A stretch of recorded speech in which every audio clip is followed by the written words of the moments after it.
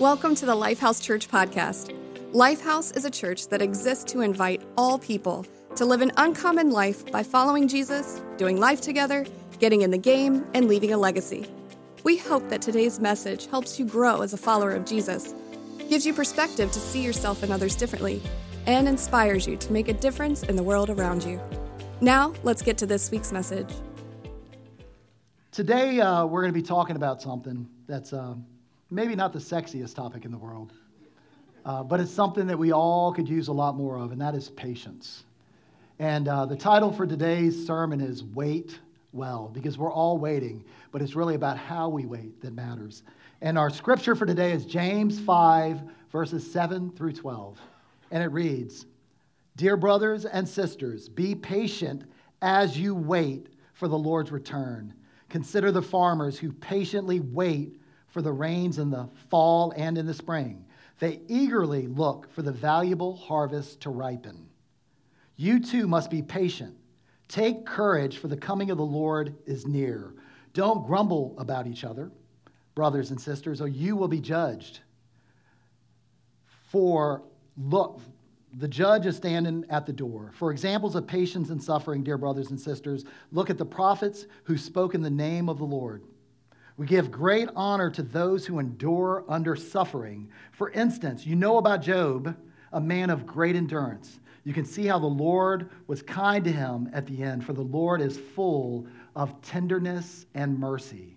But most of all, my brothers and sisters, never take an oath by heaven or earth or anything else. Just say a simple yes or no, so that you will not sin and be condemned." You may be seated. So in these 5 verses, the words endure, wait, and patient exist 8 times. And really in 4 of the verses, we have wait, patient, and endure 8 times. So it's really clear what James is talking about here, which is how do we wait well? But if we look at our modern day culture, is this something that we value? Patience. I mean, most of us would like to think that we're patient, but a lot of us struggle with it. Even if outwardly you look patient, sometimes internally there's a lot of impatience. I know just this past Wednesday, I was going out to lunch with one of the other pastors, a pastor at Velocity Church, and I went out to my car and I had a flat tire. I look at the rear tire and it doesn't have a nail in it. It looks like a railroad spike. And it could have been really, really bad. So I looked at it and I was like, okay, Pastor Dean, you're going to have to drive. So we drove over to Chipotle. I came back and called AAA. They towed me to a local tire shop. And the whole time he's going, man, how are you so cool and calm? But he didn't know there was something inside of me that was going on. On the outside, it looked okay, but on the inside, there was a lot going on. So I go to the tire place, and they're like, we'll have you done this afternoon, no problem. But come to find out, they don't have the tire there. So they give me a call, we'll have you done in the morning. Okay, that doesn't disrupt my plans. I'm good. 12 o'clock comes around, 12:30. I'm trying to be patient, right? I'm not going to call them at 10 o'clock in the morning and be like, are you done? 12:30, I call them, and they're like, the tire hasn't come in yet. And I'm going to tell you, there was a lot of stuff going through my mind and a lot of things in my heart that probably weren't very kind and patient. And they finally got me done at 5 o'clock. And I didn't know if any of that if he was able to hear any of that. So I go to the tire shop and I apologize to the guy. And he was wondering, why are you apologizing to me? Well, all that shows is I had enough self-control not to let the impatience out. But I was being very impatient. And sometimes our impatience looks like that. Other times it's like, and I love my wife dearly, so I'm going to pick on her. So if she's on her electronics, and if something isn't working fast enough, instead of waiting, she does this. Does anybody else do that? Okay. And what you do when you do that is what? It just makes everything bogged down, and you lock it up, and then you're going, what's wrong with this stupid thing? But she's not outside of the norm. Studies say this. If someone goes to a video that they want to watch, this is something they want to watch. If it takes more than 2 seconds to load, half of them won't even wait. If it takes 10 seconds, 1 in 5 people will wait. 4 out of 5 people will not watch the video. And that's people that are trying to watch something they want to watch. So it's very normal in our society to be impatient. Very normal. So, but why is it so hard for us to be patient? Well, the first reason is this. And some of you guys got kids in here, so you guys will relate to it very easily. Our selfish, sinful nature.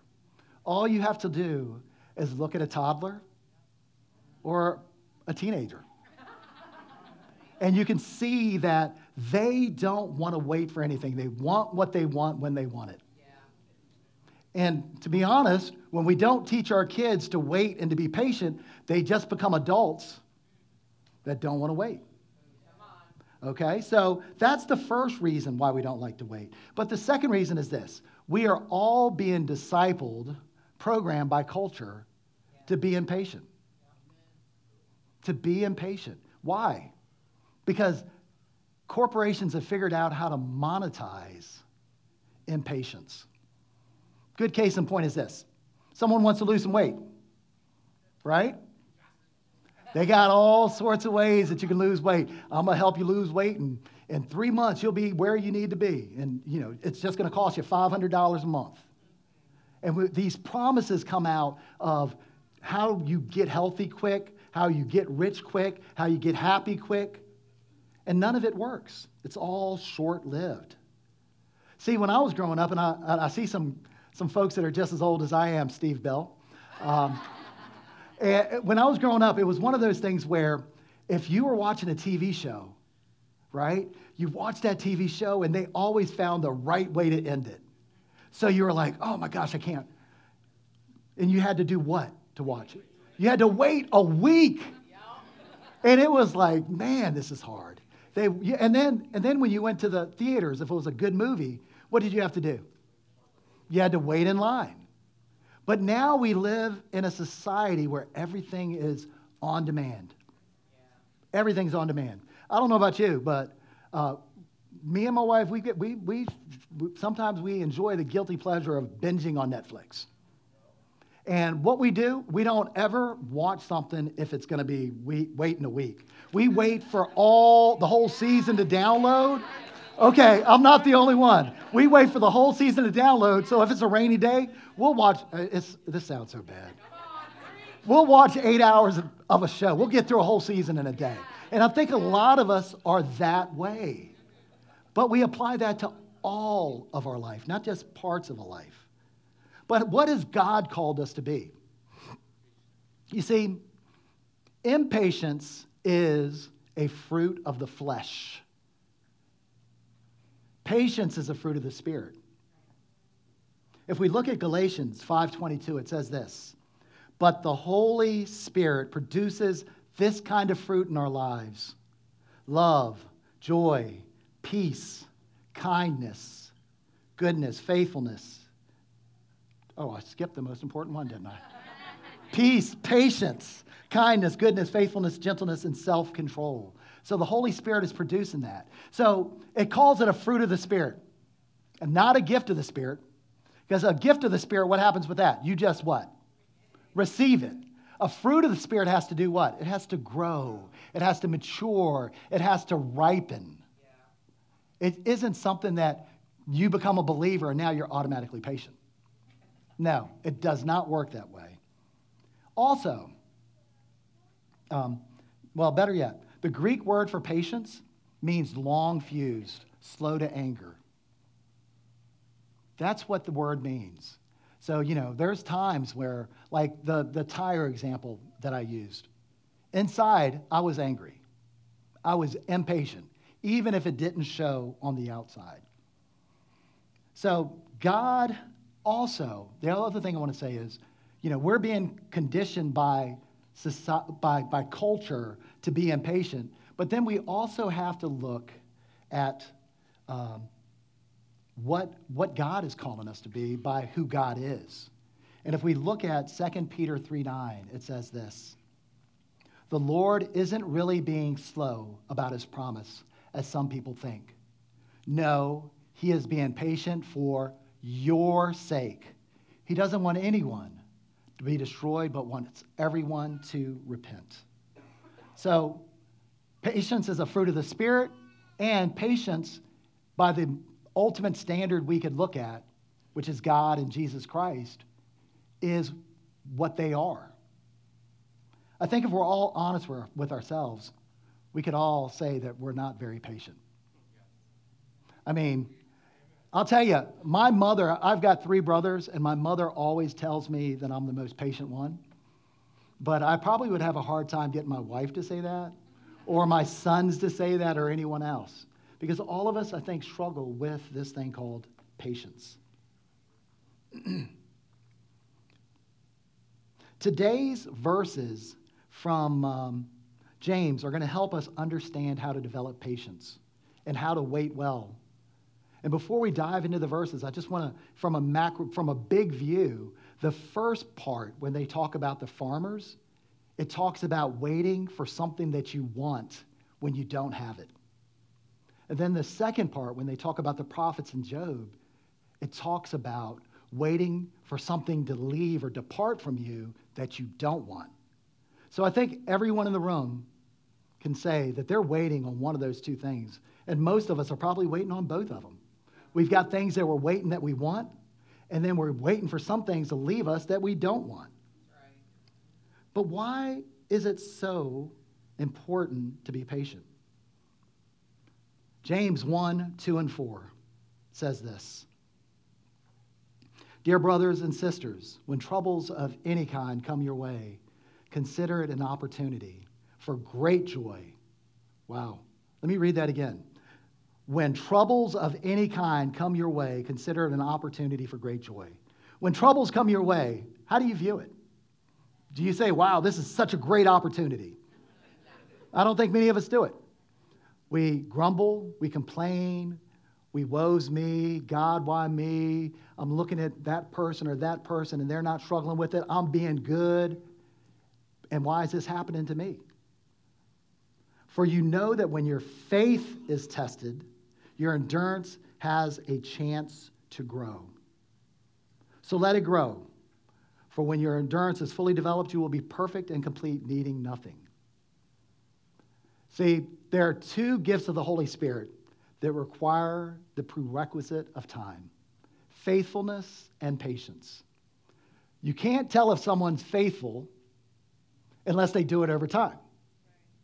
The only way you can be patient is to endure over a period of time. There are 2 things that have to be grown into us.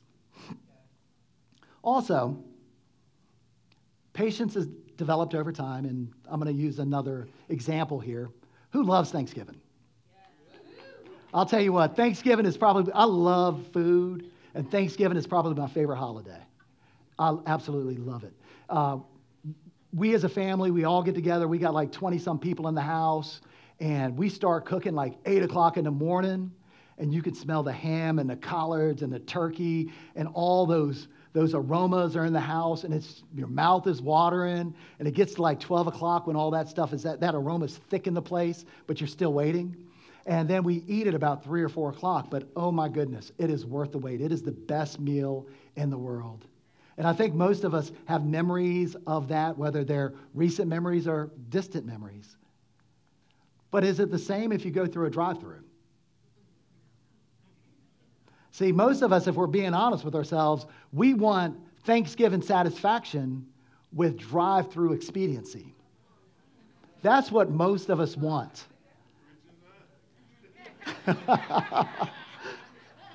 And then we also have to look at God's desire. What does He want from us in being patient? I'll tell you, a lot of us get the wrong message, the wrong idea about Christianity. I'm going to get saved, and I'm going to have a life of ease, comfort, and pleasure. And that's the furthest thing from the truth. Because God's less concerned about your happiness, and He's much more concerned about your holiness. He's much less concerned about your circumstances, and He's much more concerned about your character. He's much less concerned with what's happening to you than what's happening in you. And that's why patience is so, so important. So I'm going to give you a few points on how to wait well. The first is to wait like the farmer and trust in God's timing. And this is such an important point. Trust in God's timing, because God's timing is always perfect. See, we struggle when we don't get things when we want them. We get on a job, we're working it for 4 or 5 months, and we think we should get the promotion. We need to get the raise. And when we don't, we get discouraged, we become disgruntled, and then we go off to another job, and we do that all over again. Or relationships. We rush into relationships, ready to find a husband or wife. You see all the red flags, but you ignore them. But you're being impatient, so you push right through it. And then you're wondering, a couple years later, why is everything wrecked up? It's because you were impatient. See, what we have to understand is this. God's delays are not God's denials. Let me say that again. God's delays are not God's denials. He'll make you wait. He will make you wait. I think the word is very clear that he'll make you wait. And as I'm looking through Scripture, and there's probably some folks that are in here that maybe you can give me an example, but I can't think of an example where God didn't make his people wait. Noah, when he was given the command to build the ark, had to, and believe me, at that time it had never rained upon the earth. So everyone was clowning him big time. What are you doing, Noah? What are you thinking? Rain's going to come here? Water's going to... What is rain? He had to wait 120 years before it rained. Joseph had to wait 20 years from the time he had the dream of his brothers bowing down until he was in Egypt and his brothers bowed down to him because they were going through a famine. And he was able to save the family. David was anointed by Samuel as the king when he was an early teenager. To have to wait until he was 30 years old to be appointed the king. And then the best example of all is Jesus. 30 years of preparation. 30 years of preparation for 3 years of ministry, for 3 hours of purpose on a cross. Get that now. 30 years preparing for 3 years of work, for 3 hours of purpose. And that's Jesus himself. Some of you may say, how about Saul when he turned into Paul in the Damascus Road experience? Because I've always thought of the Damascus Road experience, this guy in an instant was completely and utterly changed. And yes, that's true. He was changed. But he still had to wait. Because after that experience, he had to learn for 3 years from Jesus himself. 3 years. And this is someone that knew the Bible, probably the old Bible, the Old Testament, better than anybody. So waiting is something we all have to do. But we can become impatient in the waiting. And when God isn't working in our timing, we kind of try to force fit things. Abraham and Sarah. God promised to Abraham he would be the father of many nations. But he was an old man. And his wife was an old woman. Well, we got kids in here, so I'm not going to go there. We got kids in here. So, old man, old woman, and it's like, God, how is this going to happen? Physically, this is not possible. So they waited 11 years. And I think we're a little hard on Sarah, and we say, why was she so impatient? But as an old lady, she waited 11 years, and she gave her servant to Abraham to sleep with. Now, how many women in here would do that for your husbands? My wife would probably smack me at the very idea. So he sleeps with this lady, and her name was Hagar. And Hagar had Ishmael. Ishmael is commonly known as what? The father of the Islamic faith. Okay? So what's happening today? We see a lot of conflict between Islamic faith and other Jews and the Christians. So because they weren't willing to wait, we are suffering from that even today. So the promise was finally delivered, but it was 14 years after Ishmael was born that Sarah had a child, and that child's name was Isaac. And I just want to say this. When we work outside of God's plans, the promise may be delivered, but there are going to be consequences and complications. And that's exactly what happened in this case. When we work outside of God's plans, there's a mess to clean up. See, most of us have the full confidence in God's intentions. We all can say it. God is a good God. He's looking out for the best in me. But do we trust his timing as much as we trust his intentions?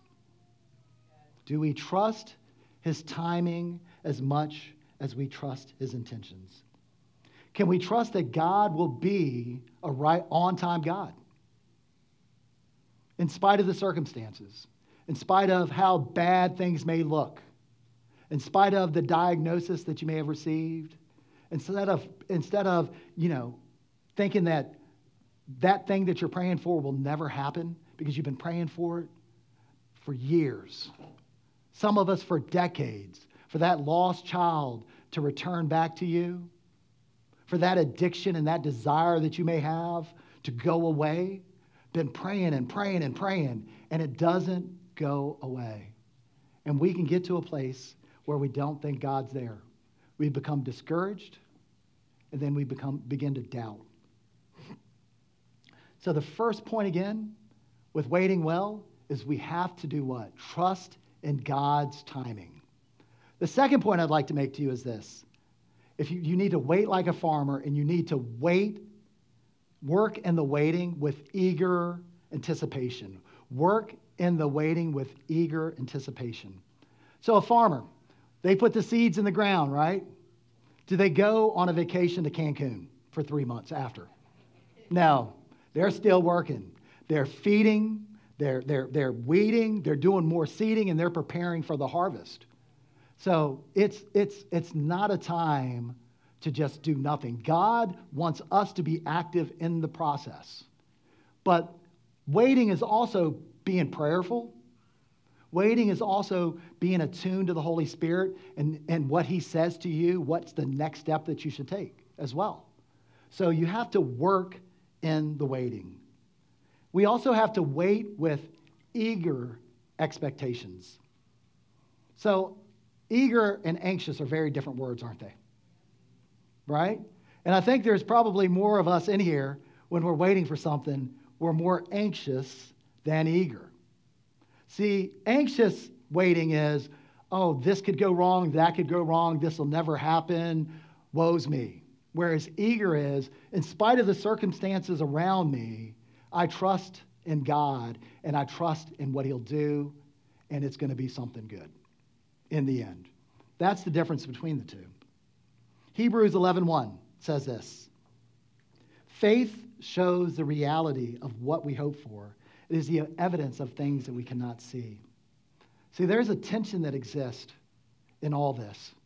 We've got this longing, this desire within us, this groaning inside of us for something. But then on the outside, we see no evidence of that thing happening. But then we know that there's a good God. And when that desire lines up with the will of God, it may seem like they're two separate things. And it's really, you've got to manage the tension between those two things.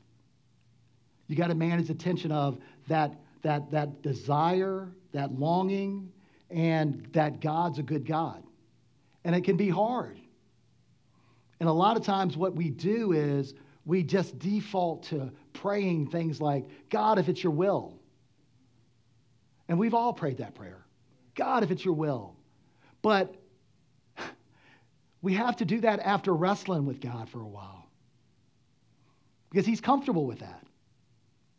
We have to wrestle with the fact that we want this thing and we don't see evidence of it, and that God's a good God.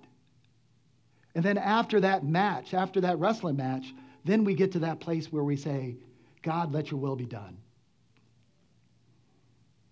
See, our hope is also not just in what God can provide.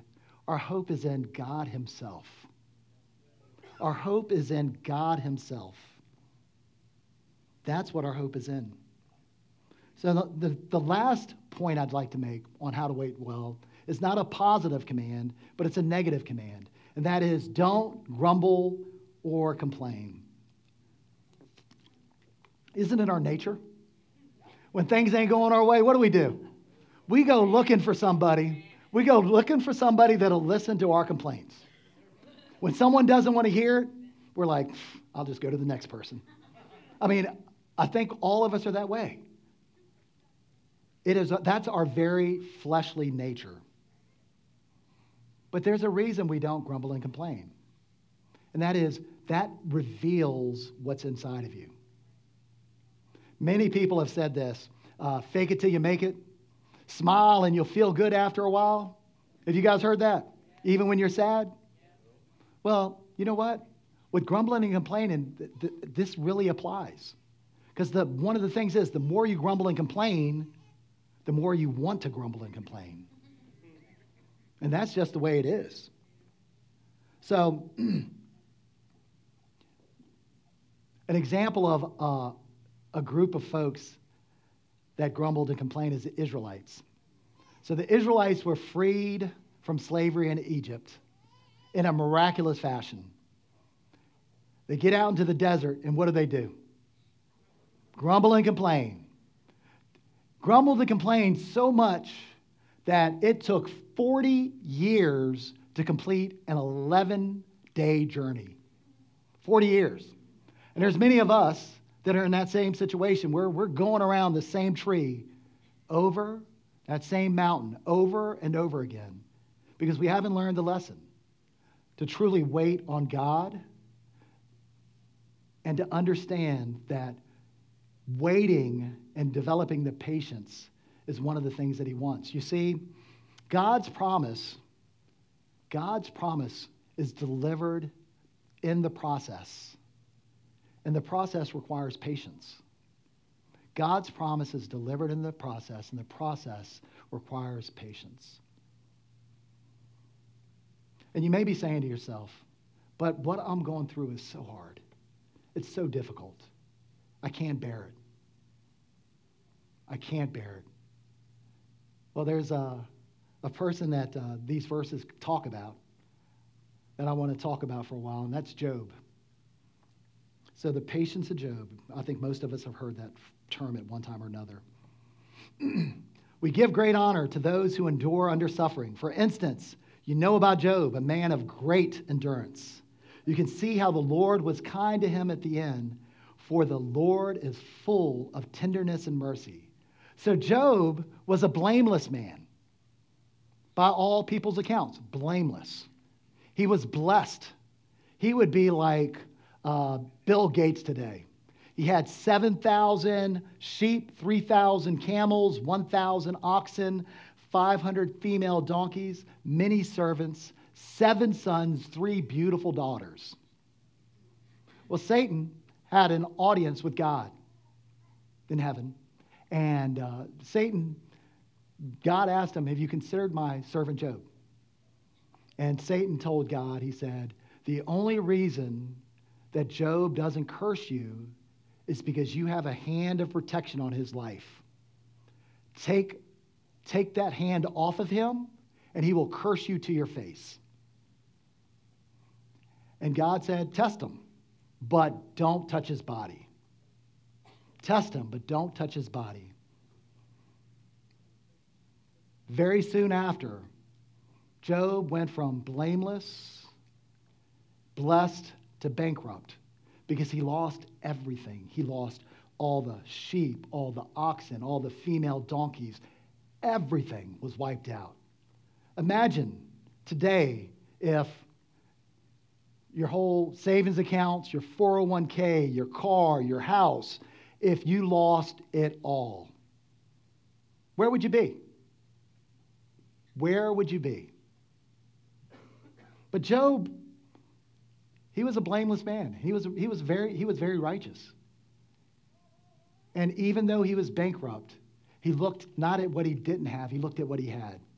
He said, I still have my 7 sons and my 3 beautiful daughters. I'll marry off my 3 beautiful daughters, and I'll put my 7 sons to work.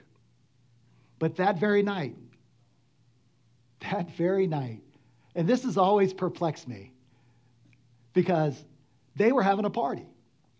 Their dad just lost everything.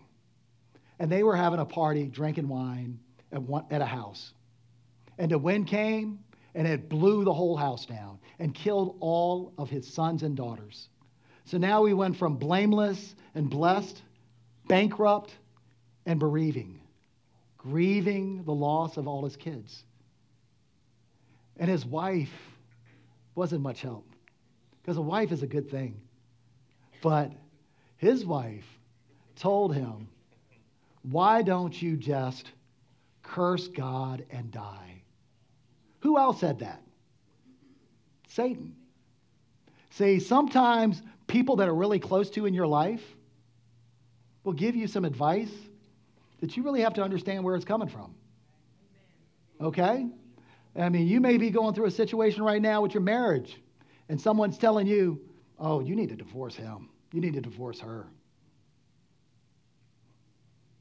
Consider the advice and then compare it to God's word before you make a decision. So Satan goes back up to heaven, sees God, and, God's probably feeling pretty good at this moment. He's like, you know what? My boy Job is standing strong. He hasn't backed down. He hasn't cursed me.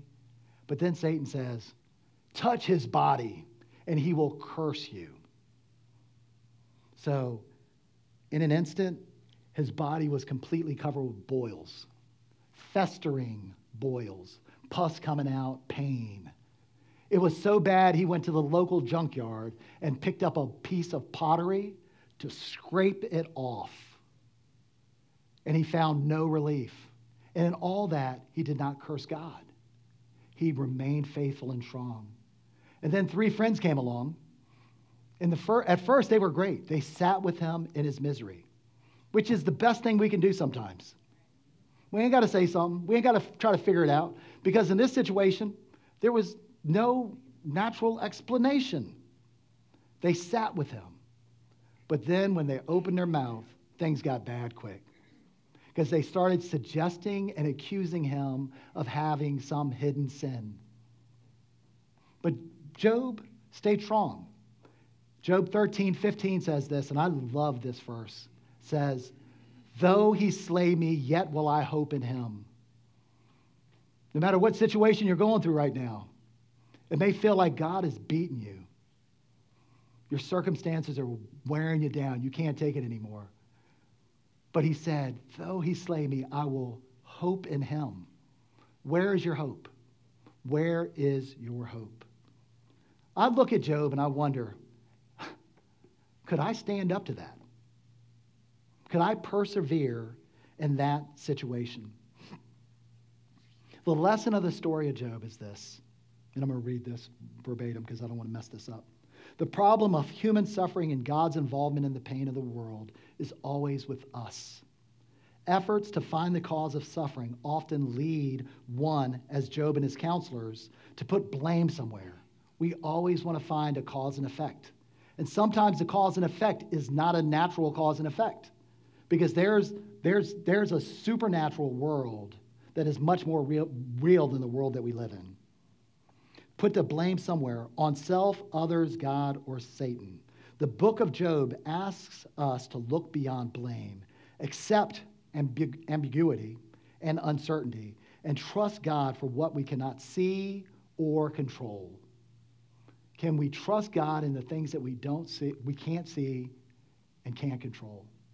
See, waiting requires us to have trust and faith in God. See, hard times are going to come on everyone. If you're not going through a hard time, you just went through one or you're about to go through one, they're going to happen to every single person that's here. And I'd like to just give you an illustration. If you got a pot of boiling water, and that could be that adversity, that could be the hard time. If I placed an egg into that boiling water for a certain period of time, what's going to happen to that egg? It's going to become what? It's going to become hard, right? If I put a potato into that boiling water, after a certain amount of time, what's going to happen to that potato? It's going to become soft. If I put coffee beans in that water, what's going to happen? You're going to get coffee. Yes, it changes the water. It changes the water. See, many of us are like the egg, and life has been hard, and we've been disappointed time and time again, disillusioned, and we've gotten to a place where we put this veneer, we put this mask on, and we don't want anyone to see the real us because we're protecting ourselves. We don't want to be hurt. We can't even be real and open with our spouse because we're fearful that they may use that as ammunition against us. And that's a lot of us here in this room. Some of us also are like the potato, and you've had traumas and bad experiences in your past, maybe in your childhood or a past relationship. And your lens that you see the world is through that. And now you're seeing bad things where there isn't bad things because it's shaped your perspective. But being the coffee bean, being the bean is this. It's changing your environment because it's really about what's inside of you that's being released. Are you going to let the quality of your circumstances control your life, or are you going to let your life control the quality of your circumstances? That's really what it's about. And if you really want to make good coffee, what do you do to those beans? What's that? Grind them. You crush them, right? You grind them things. And what is that? Earlier we talked about adversity. Adversity is the thing that crushes us, that grinds us, that releases the power of the Spirit in our lives. See, your life, like the coffee bean, is determined more by what's inside of you than what circumstances you're facing. Of our own power, of my own power. I'm not strong enough to keep circumstances from breaking me down. Whether it's you've been going through, and there's someone that I love that went through a legal battle for 3.5 years.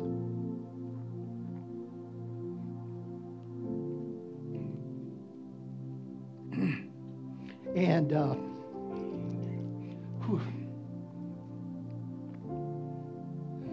I watched this man go from being confident,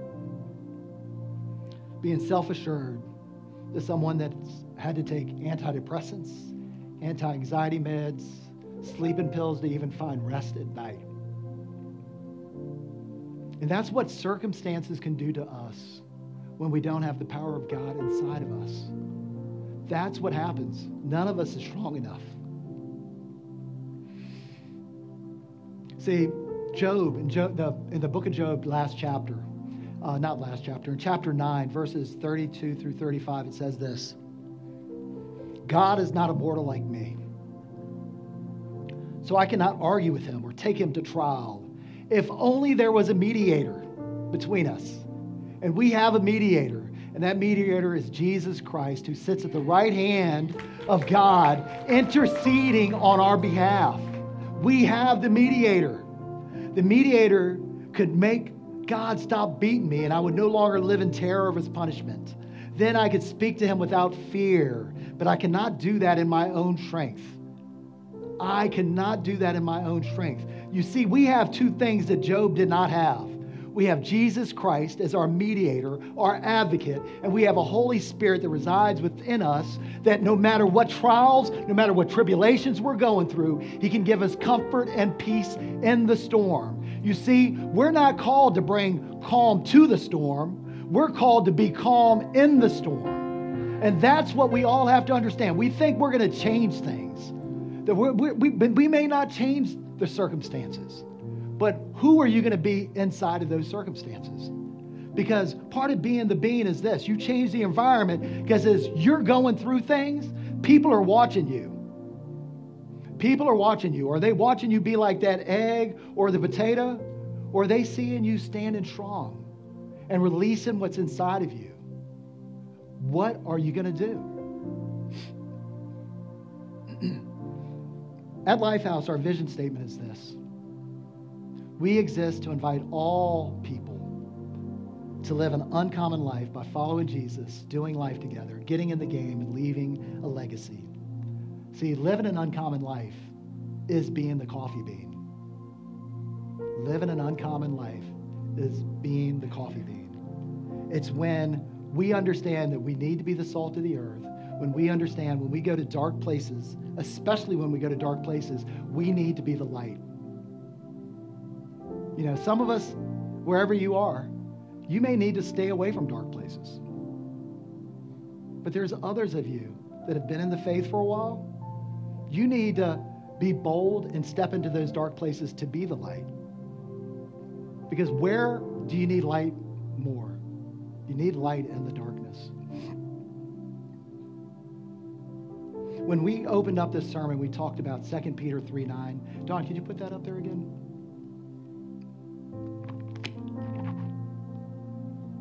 And it reads this: the Lord isn't really being slow about his promise as some people think. So the Lord is being patient about his promise. And his promise is to be reconciled to him. No, he is being patient for your sake. He does not want anyone to be destroyed, but wants everyone to repent. So we have a father very much like the father of the prodigal son that is waiting for the son to return home. If you don't know the story, the prodigal son wanted his inheritance early. He didn't want to wait for his father to die. He wanted it while he was young so he could go party it up and have a great time. And he did that. A lot of alcohol, a lot of cheap women. He spent everything up. All of it. All of it. He found himself in a pigsty, and he thought to himself, the servants in my father's house are living better than me. And I could imagine the shame that he felt. I could imagine that he didn't want to come back. But he didn't really have many options outside of that. And as he came back to the house, and he's probably thinking to himself, man, I'm going to hear it. I'm going to hear it. It's going to be, I told you so. You shouldn't have done this. Which is probably something a lot of us as natural fathers would do. But not the father of the prodigal son. He was in the field looking for him, waiting for him. And when he saw his son, he ran to him with arms wide open. And back in the culture of that time, it was undignified for a man of his status to run. He became undignified because he saw his lost son. And that is what God is saying to some of you guys right now. I don't care what you did. I don't care. Some of you are holding on to things that you've done in the past, thinking that you're not good enough. But God is saying, come back. God is saying, come back. Thanks again for listening to this week's message. And if today's message helped or inspired you, feel free to share it with someone. If after today's message you have questions, need help, or just want somebody to talk to or process with, just shoot Lifehouse a text to 757-690-2401. For more information about Lifehouse, you can visit us at lifehouseonline.church. That's lifehouseonline.church.